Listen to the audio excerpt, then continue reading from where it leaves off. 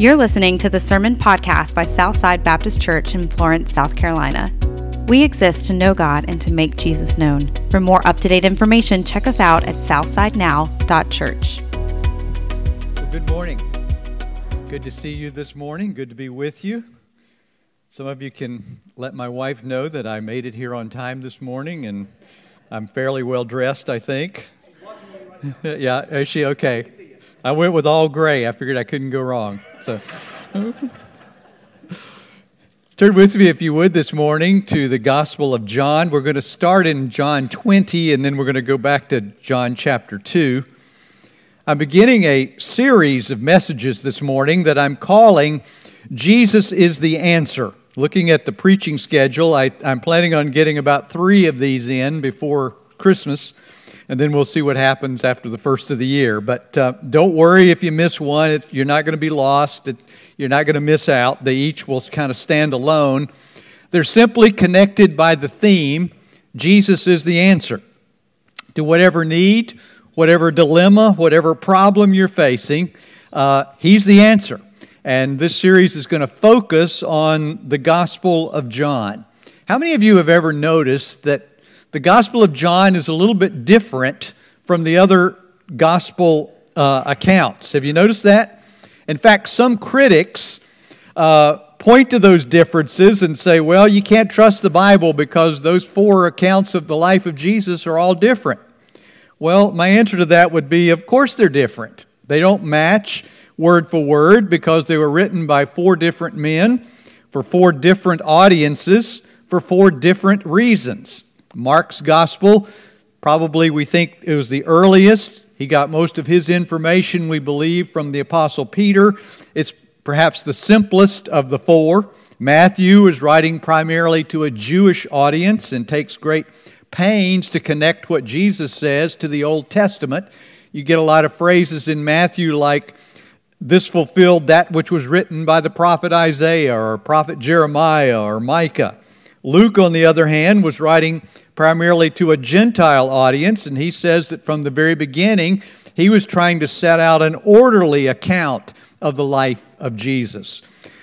Luke may be the most historically accurate of the Gospels. He's trying to put it in order, and he especially makes the point that Jesus came to seek and to save the lost, which included the Gentiles. When we get to John, which may be the latest of the gospel accounts, he's not just retelling the story of Jesus. He has a different purpose. Look with me at John chapter 20 and verse 31. John tells us clearly here why he's writing his gospel account. He says, "But these are written that you may believe that Jesus is the Messiah, the Son of God, and that by believing you may have life in His name."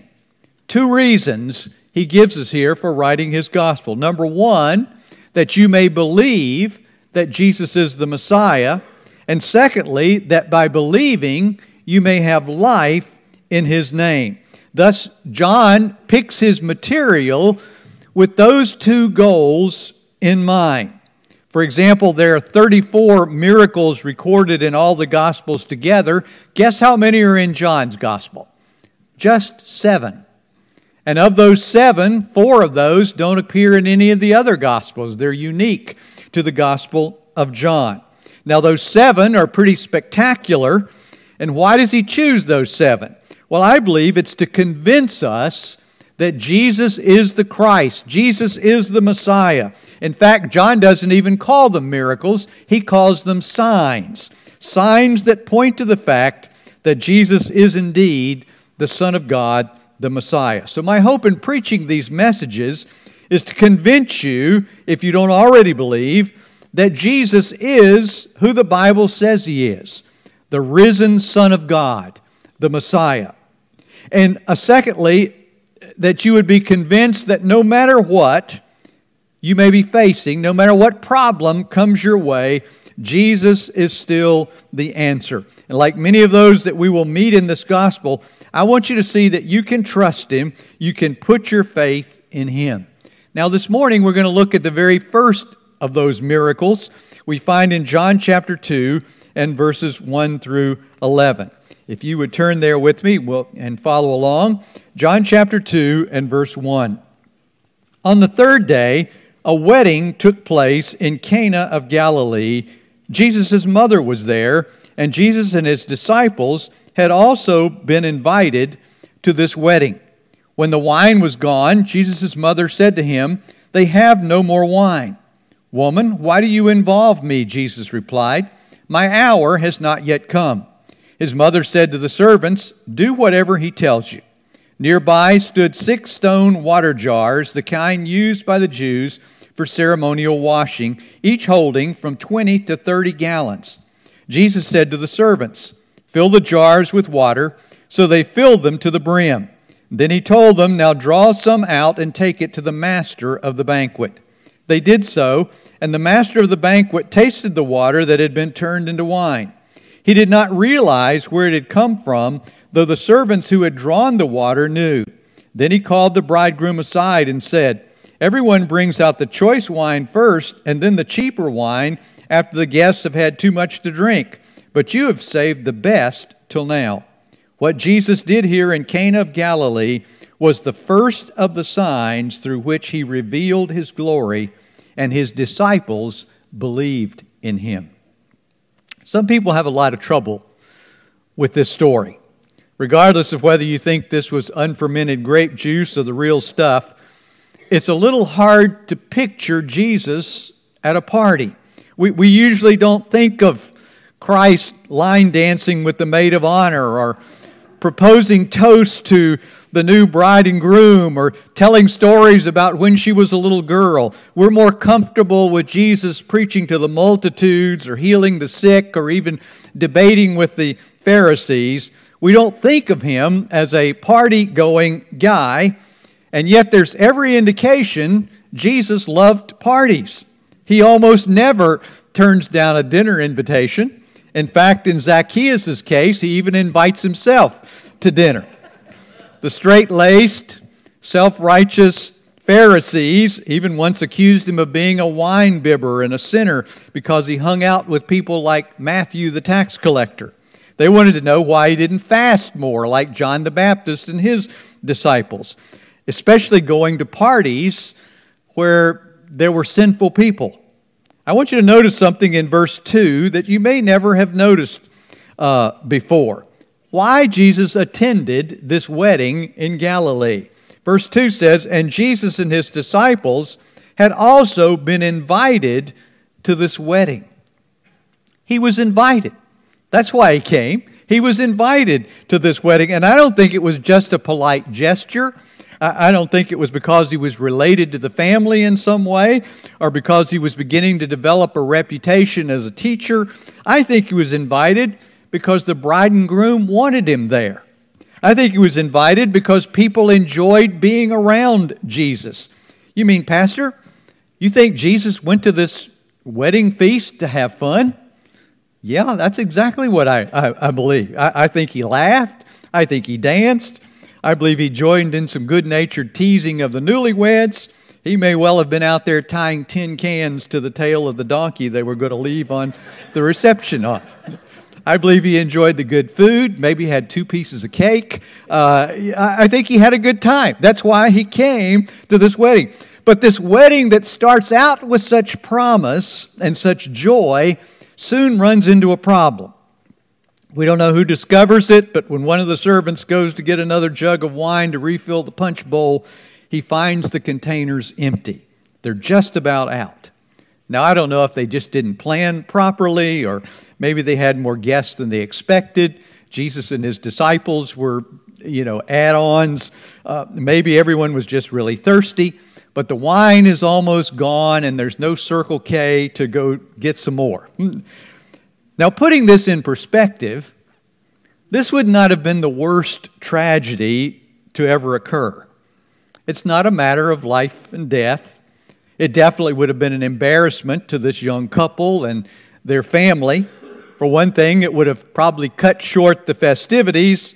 Normally, these events could last a week or so, but everyone might go home early if there's no more wine. This is a kind of a party buster, would put a little damper on the celebration.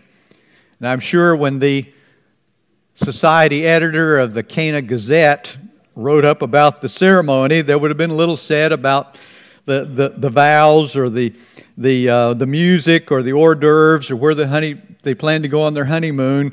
Instead, the headline would have read, "Wine runs out at wedding reception." That's all anybody would ever really remember about this event. But again, that's not probably the end of the world. But let me spiritualize this story just a little bit. Wine in the Scripture is always a symbol of joy. The question this morning for us is, what happens when the wine runs out? What do we do when the joy is gone? Surely all of us at some point have been there. Maybe we started a new job with excitement and enthusiasm, only to find out after a few months it wasn't quite what we expected. The boss is impossible, the other employees are negative and constantly jockeying for position, and the customers are never satisfied. And no matter how good you might feel when you get up and you go to work in the morning, by the time you leave, you feel beat down. The joy is gone. Or maybe you thought getting married was going to solve all your problems. Mr. Wonderful came along and swept you off your feet, and your wedding day was the happiest day of your life, and yet 5 years and 2 kids later, you're wondering whatever happened to happily ever after. Mr. Wonderful's never home, and you spend hardly any time together, and when you do, you argue. You're mortgaged to the hilt, you're tired, you're frustrated, maybe even a little angry. The wine has run out, along with the milk and the bread. The romance is gone. Or maybe you thought having children was going to be so much fun. You couldn't wait to be a parent, and you read Dr. Spock and James Dobson, and you were going to be the most wonderful parents ever. And for years you put your life on hold, and you poured your life into those little darlings. You lived for your kids. But one day you woke up and you discovered that those little angels had suddenly become stubborn, headstrong teenagers. Much like you were at that age. Scary thought, isn't it? It seems now all you do is yell, and all they do is complain. There's not much peace on Elm Street. The wine has run out. Or maybe you were looking forward to finally retiring, enjoying the good life, but your life savings got eaten up by medical bills, and even if you could afford to travel and see the world, you really don't feel like it. About all you do is make the rounds to the doctors and the drugstores, and the golden years have turned out to not be so golden. Have I depressed you yet? What happens when the joy runs out? Even serving the Lord, even ministry and worship can become dull and boring and a chore instead of a blessing. What do we do when the wine is gone? And I submit to you this morning, the answer is to look to Jesus. Give it to Him. He's the only one who can bring the joy back. He's the only one who can take care of the problem, and that's exactly what happens in this little story. We don't know how Mary finds out about this dilemma. Maybe she's related, maybe she's a close friend, maybe she was in charge of the reception. We don't really know. But when she finds out about the problem, she knows where to turn. She looks to Jesus. Now, notice particularly here how Mary demonstrates her faith in Christ. And by the way, I believe that it was Mary's faith that caused Jesus to act. I believe it's Mary's faith that is the catalyst for this miracle. You see, I don't think Jesus came to this wedding with any intention of performing a miracle. In fact, He says in verse 4 that His hour, His time, has not yet come. To perform a miracle at this point would be premature. Jesus is there simply as a guest. He's not there to make a show. He comes with no agenda. And yet the faith of Mary, I believe, causes Him to get involved. Listen, Jesus is impressed this morning when we trust Him, when we believe in Him. Notice the confidence that Mary has in her Son. Notice how she demonstrates her faith. I see a couple of ways here. First of all, she demonstrates her faith by bringing the problem to Jesus. Look at verse 3. When the wine was gone, Jesus' mother said to him, "They have no more wine." Now I suppose there were a number of people Mary could have told about this need. She could have gone to the master of the feast. She could have talked to some of the leading family members who might have been able to help. They could have gotten a committee together and discussed the problem. But instead, Mary comes to Jesus. And oh, how we need to learn this lesson this morning. Whatever the need, whatever the problem, we need to take it to the Lord. As the old hymn says it so well, "Oh, what peace we often forfeit. Oh, what needless pain we bear.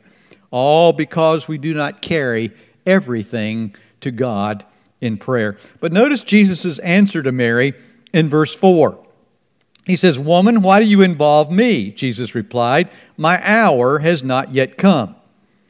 Now I want you to understand here, I don't think Jesus is being rude or sarcastic to his mother. He's not rebuking her or telling her to just leave him alone. No, I think in some ways he's trying to draw out her faith. I believe he's testing her in a sense. He says, "Mom, why are you asking me? Do you really believe that I can do something about this problem? How much faith do you really have in me? What does this concern have to do with me?" And then Jesus makes the statement here that's a little difficult to understand. He says, "My hour has not yet come." What he's really saying is, I haven't really begun my ministry yet. I'm just in this process of gathering my disciples. Up to this point, he hasn't performed any other miracles. It's not yet time to reveal his power. And yet this request of Mary causes him to act. And I see a great lesson here about the power of prayer. Do you see the connection? Do you see the part that faith and prayer and asking plays in bringing about this miracle? Sometimes I think when we have urgent needs, when we face impossible situations and insurmountable problems, we sometimes wonder, well, why didn't God do something? Why doesn't God get involved? Why doesn't He act? Well, maybe it's because we haven't asked in faith. The little book of James says, "You do not have because you do not ask God." Our prayers really do make a difference this morning. Jesus gets involved. Jesus meets this need simply because of Mary's appeal and her faith. And listen, He will respond to you and to your needs when you ask Him. Which brings me to the second way that Mary demonstrates her faith, and that is by trusting Jesus to take care of the need. Look at verse 5. His mother said to the servants, "Do whatever he tells you." Now notice what happens here. Mary makes her request. She turns to the servants. She says, "Do whatever he tells you." And then she leaves. She puts the whole problem in Jesus' hands. And then she goes on about her other business. Now I think this is a crucial point. She doesn't tell Jesus and then give one of the servants $100 to go to the next town and buy some more wine. There is no plan B. There is no backup plan. If Jesus doesn't act, the party's over. She simply brings the need to Jesus and she leaves it there. Oh, if you and I could only learn to do that this morning. Let me get practical here for a moment. If we could learn to do this, we would never spend another sleepless night worrying about some problem. We wouldn't need a gallon of Malox or Prilosec to keep our ulcers under control. We wouldn't bite our fingernails or run around frantically trying to solve problems in our own strength. We would experience incredible peace if we could only do what Mary does in this passage. But so often we don't. We bring the problem to the Lord, but we don't leave it there. We offer up a quick prayer, and then we move on with our alternative plan. Let's say, for instance, we have a financial need. Something unexpected comes up. The car breaks down, or you get laid off from your job, or you have some big medical expense. And so wisely, you go to the Lord in prayer. But as soon as you get up off your knees, You start trying to work out another solution on your own. You ask a family member or a friend for a loan, or you go to the bank and look about taking out a second mortgage on your house, or you go on Craigslist and post an ad to sell your motorcycle or something. I wonder sometimes if God might be ready, just on the verge of providing a miracle, and then He sees what we've done and He says, oh well, I guess they don't need my miracle now. They've already solved the problem some other way. If Mary had sent out and borrowed wine from the neighbors, there'd have been no reason for Jesus to get involved. We simply need to bring our needs to Christ and leave them there. Then the third way that Mary demonstrates her faith is by commanding the servants to obey. Look at verses 7 and 8. Jesus said to the servants, "Fill the jars with water," so they filled them to the brim. And then He told them, "Now draw some out and take it to the master of the banquet." They did so.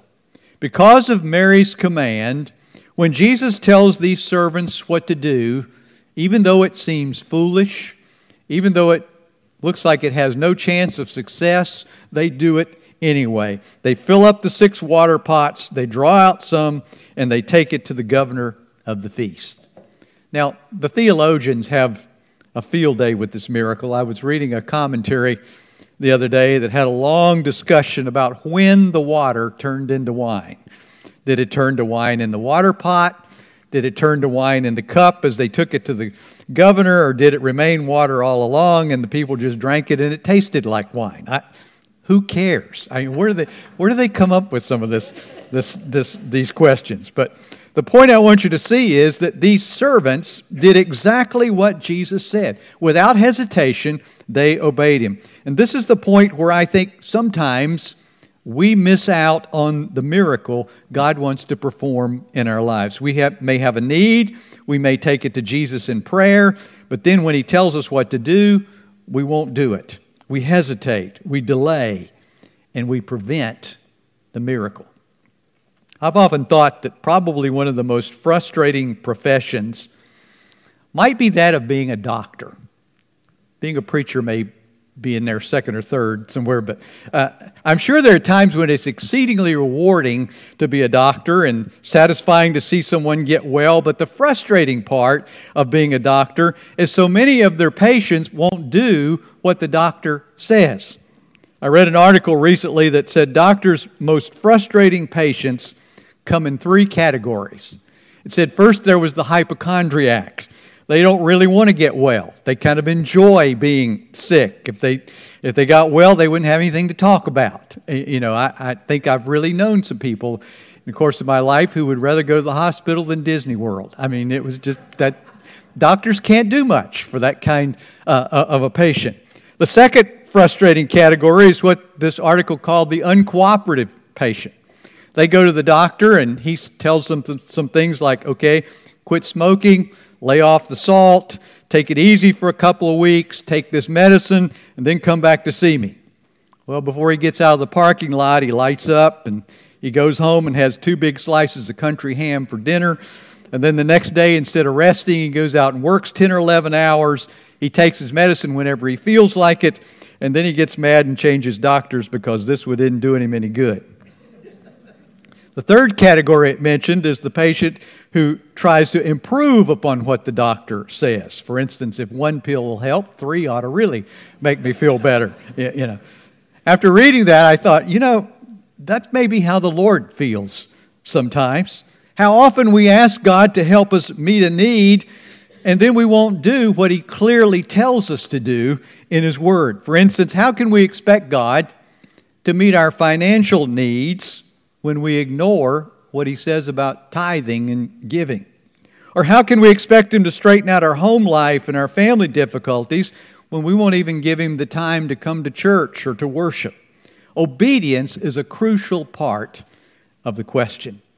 Now, very quickly, I want us to see how Jesus restores joy to this wedding feast. There are 2 things I want you to notice. First of all, I want you to notice His provision is always better than what we expect. Look again at verse 9. The master of the banquet tasted the water that had been turned to wine, and he did not realize where it had come from, though the servants who had drawn the water knew. Then he called the bridegroom aside and said, "Everyone brings out the choice wine first and then the cheaper wine after the guests have had too much to drink. But you have saved the best till now." Notice what he's saying here. He's saying, you've saved the best until now. My point is, when God does something, He does it right. He goes beyond what we can even think or imagine. He loves to provide the best for His children. And then secondly, notice that He always supplies more than we need. Our God is never stingy. He specializes in abundance. Look again at verse 6 and 7. Nearby stood 6 stone water jars, the kind used by the Jews for ceremonial washing, each holding from 20 to 30 gallons. And Jesus said to the servants, "Fill the jars with water." So they filled them to the brim. Now get your calculators out and follow me here for a moment. 6 water pots filled to the brim. Each one holds 20 to 30 gallons. Let's split the difference and say they hold 25. If my math is right, that's 150 gallons of wine. They've got enough wine for this party to continue a month or so. The young couple can probably sell some of it and take a nice honeymoon on the Mediterranean somewhere. When God meets a need, He always does it with abundance. And I believe that same principle applies spiritually. You and I don't have to settle this morning for a meager existence of just getting by. We don't have to drag through from Sunday to Sunday just, somehow hoping we can make it. God wants us to experience abundant, joyous, overflowing, Spirit-filled life. Jesus said, "I came that you might have life and have it more abundantly." All we have to do is simply ask for it this morning. Let me close with this. I have a feeling this morning that maybe I've been speaking to some real needs. For some of you, the wine has run out. Maybe you've lost the joy of living.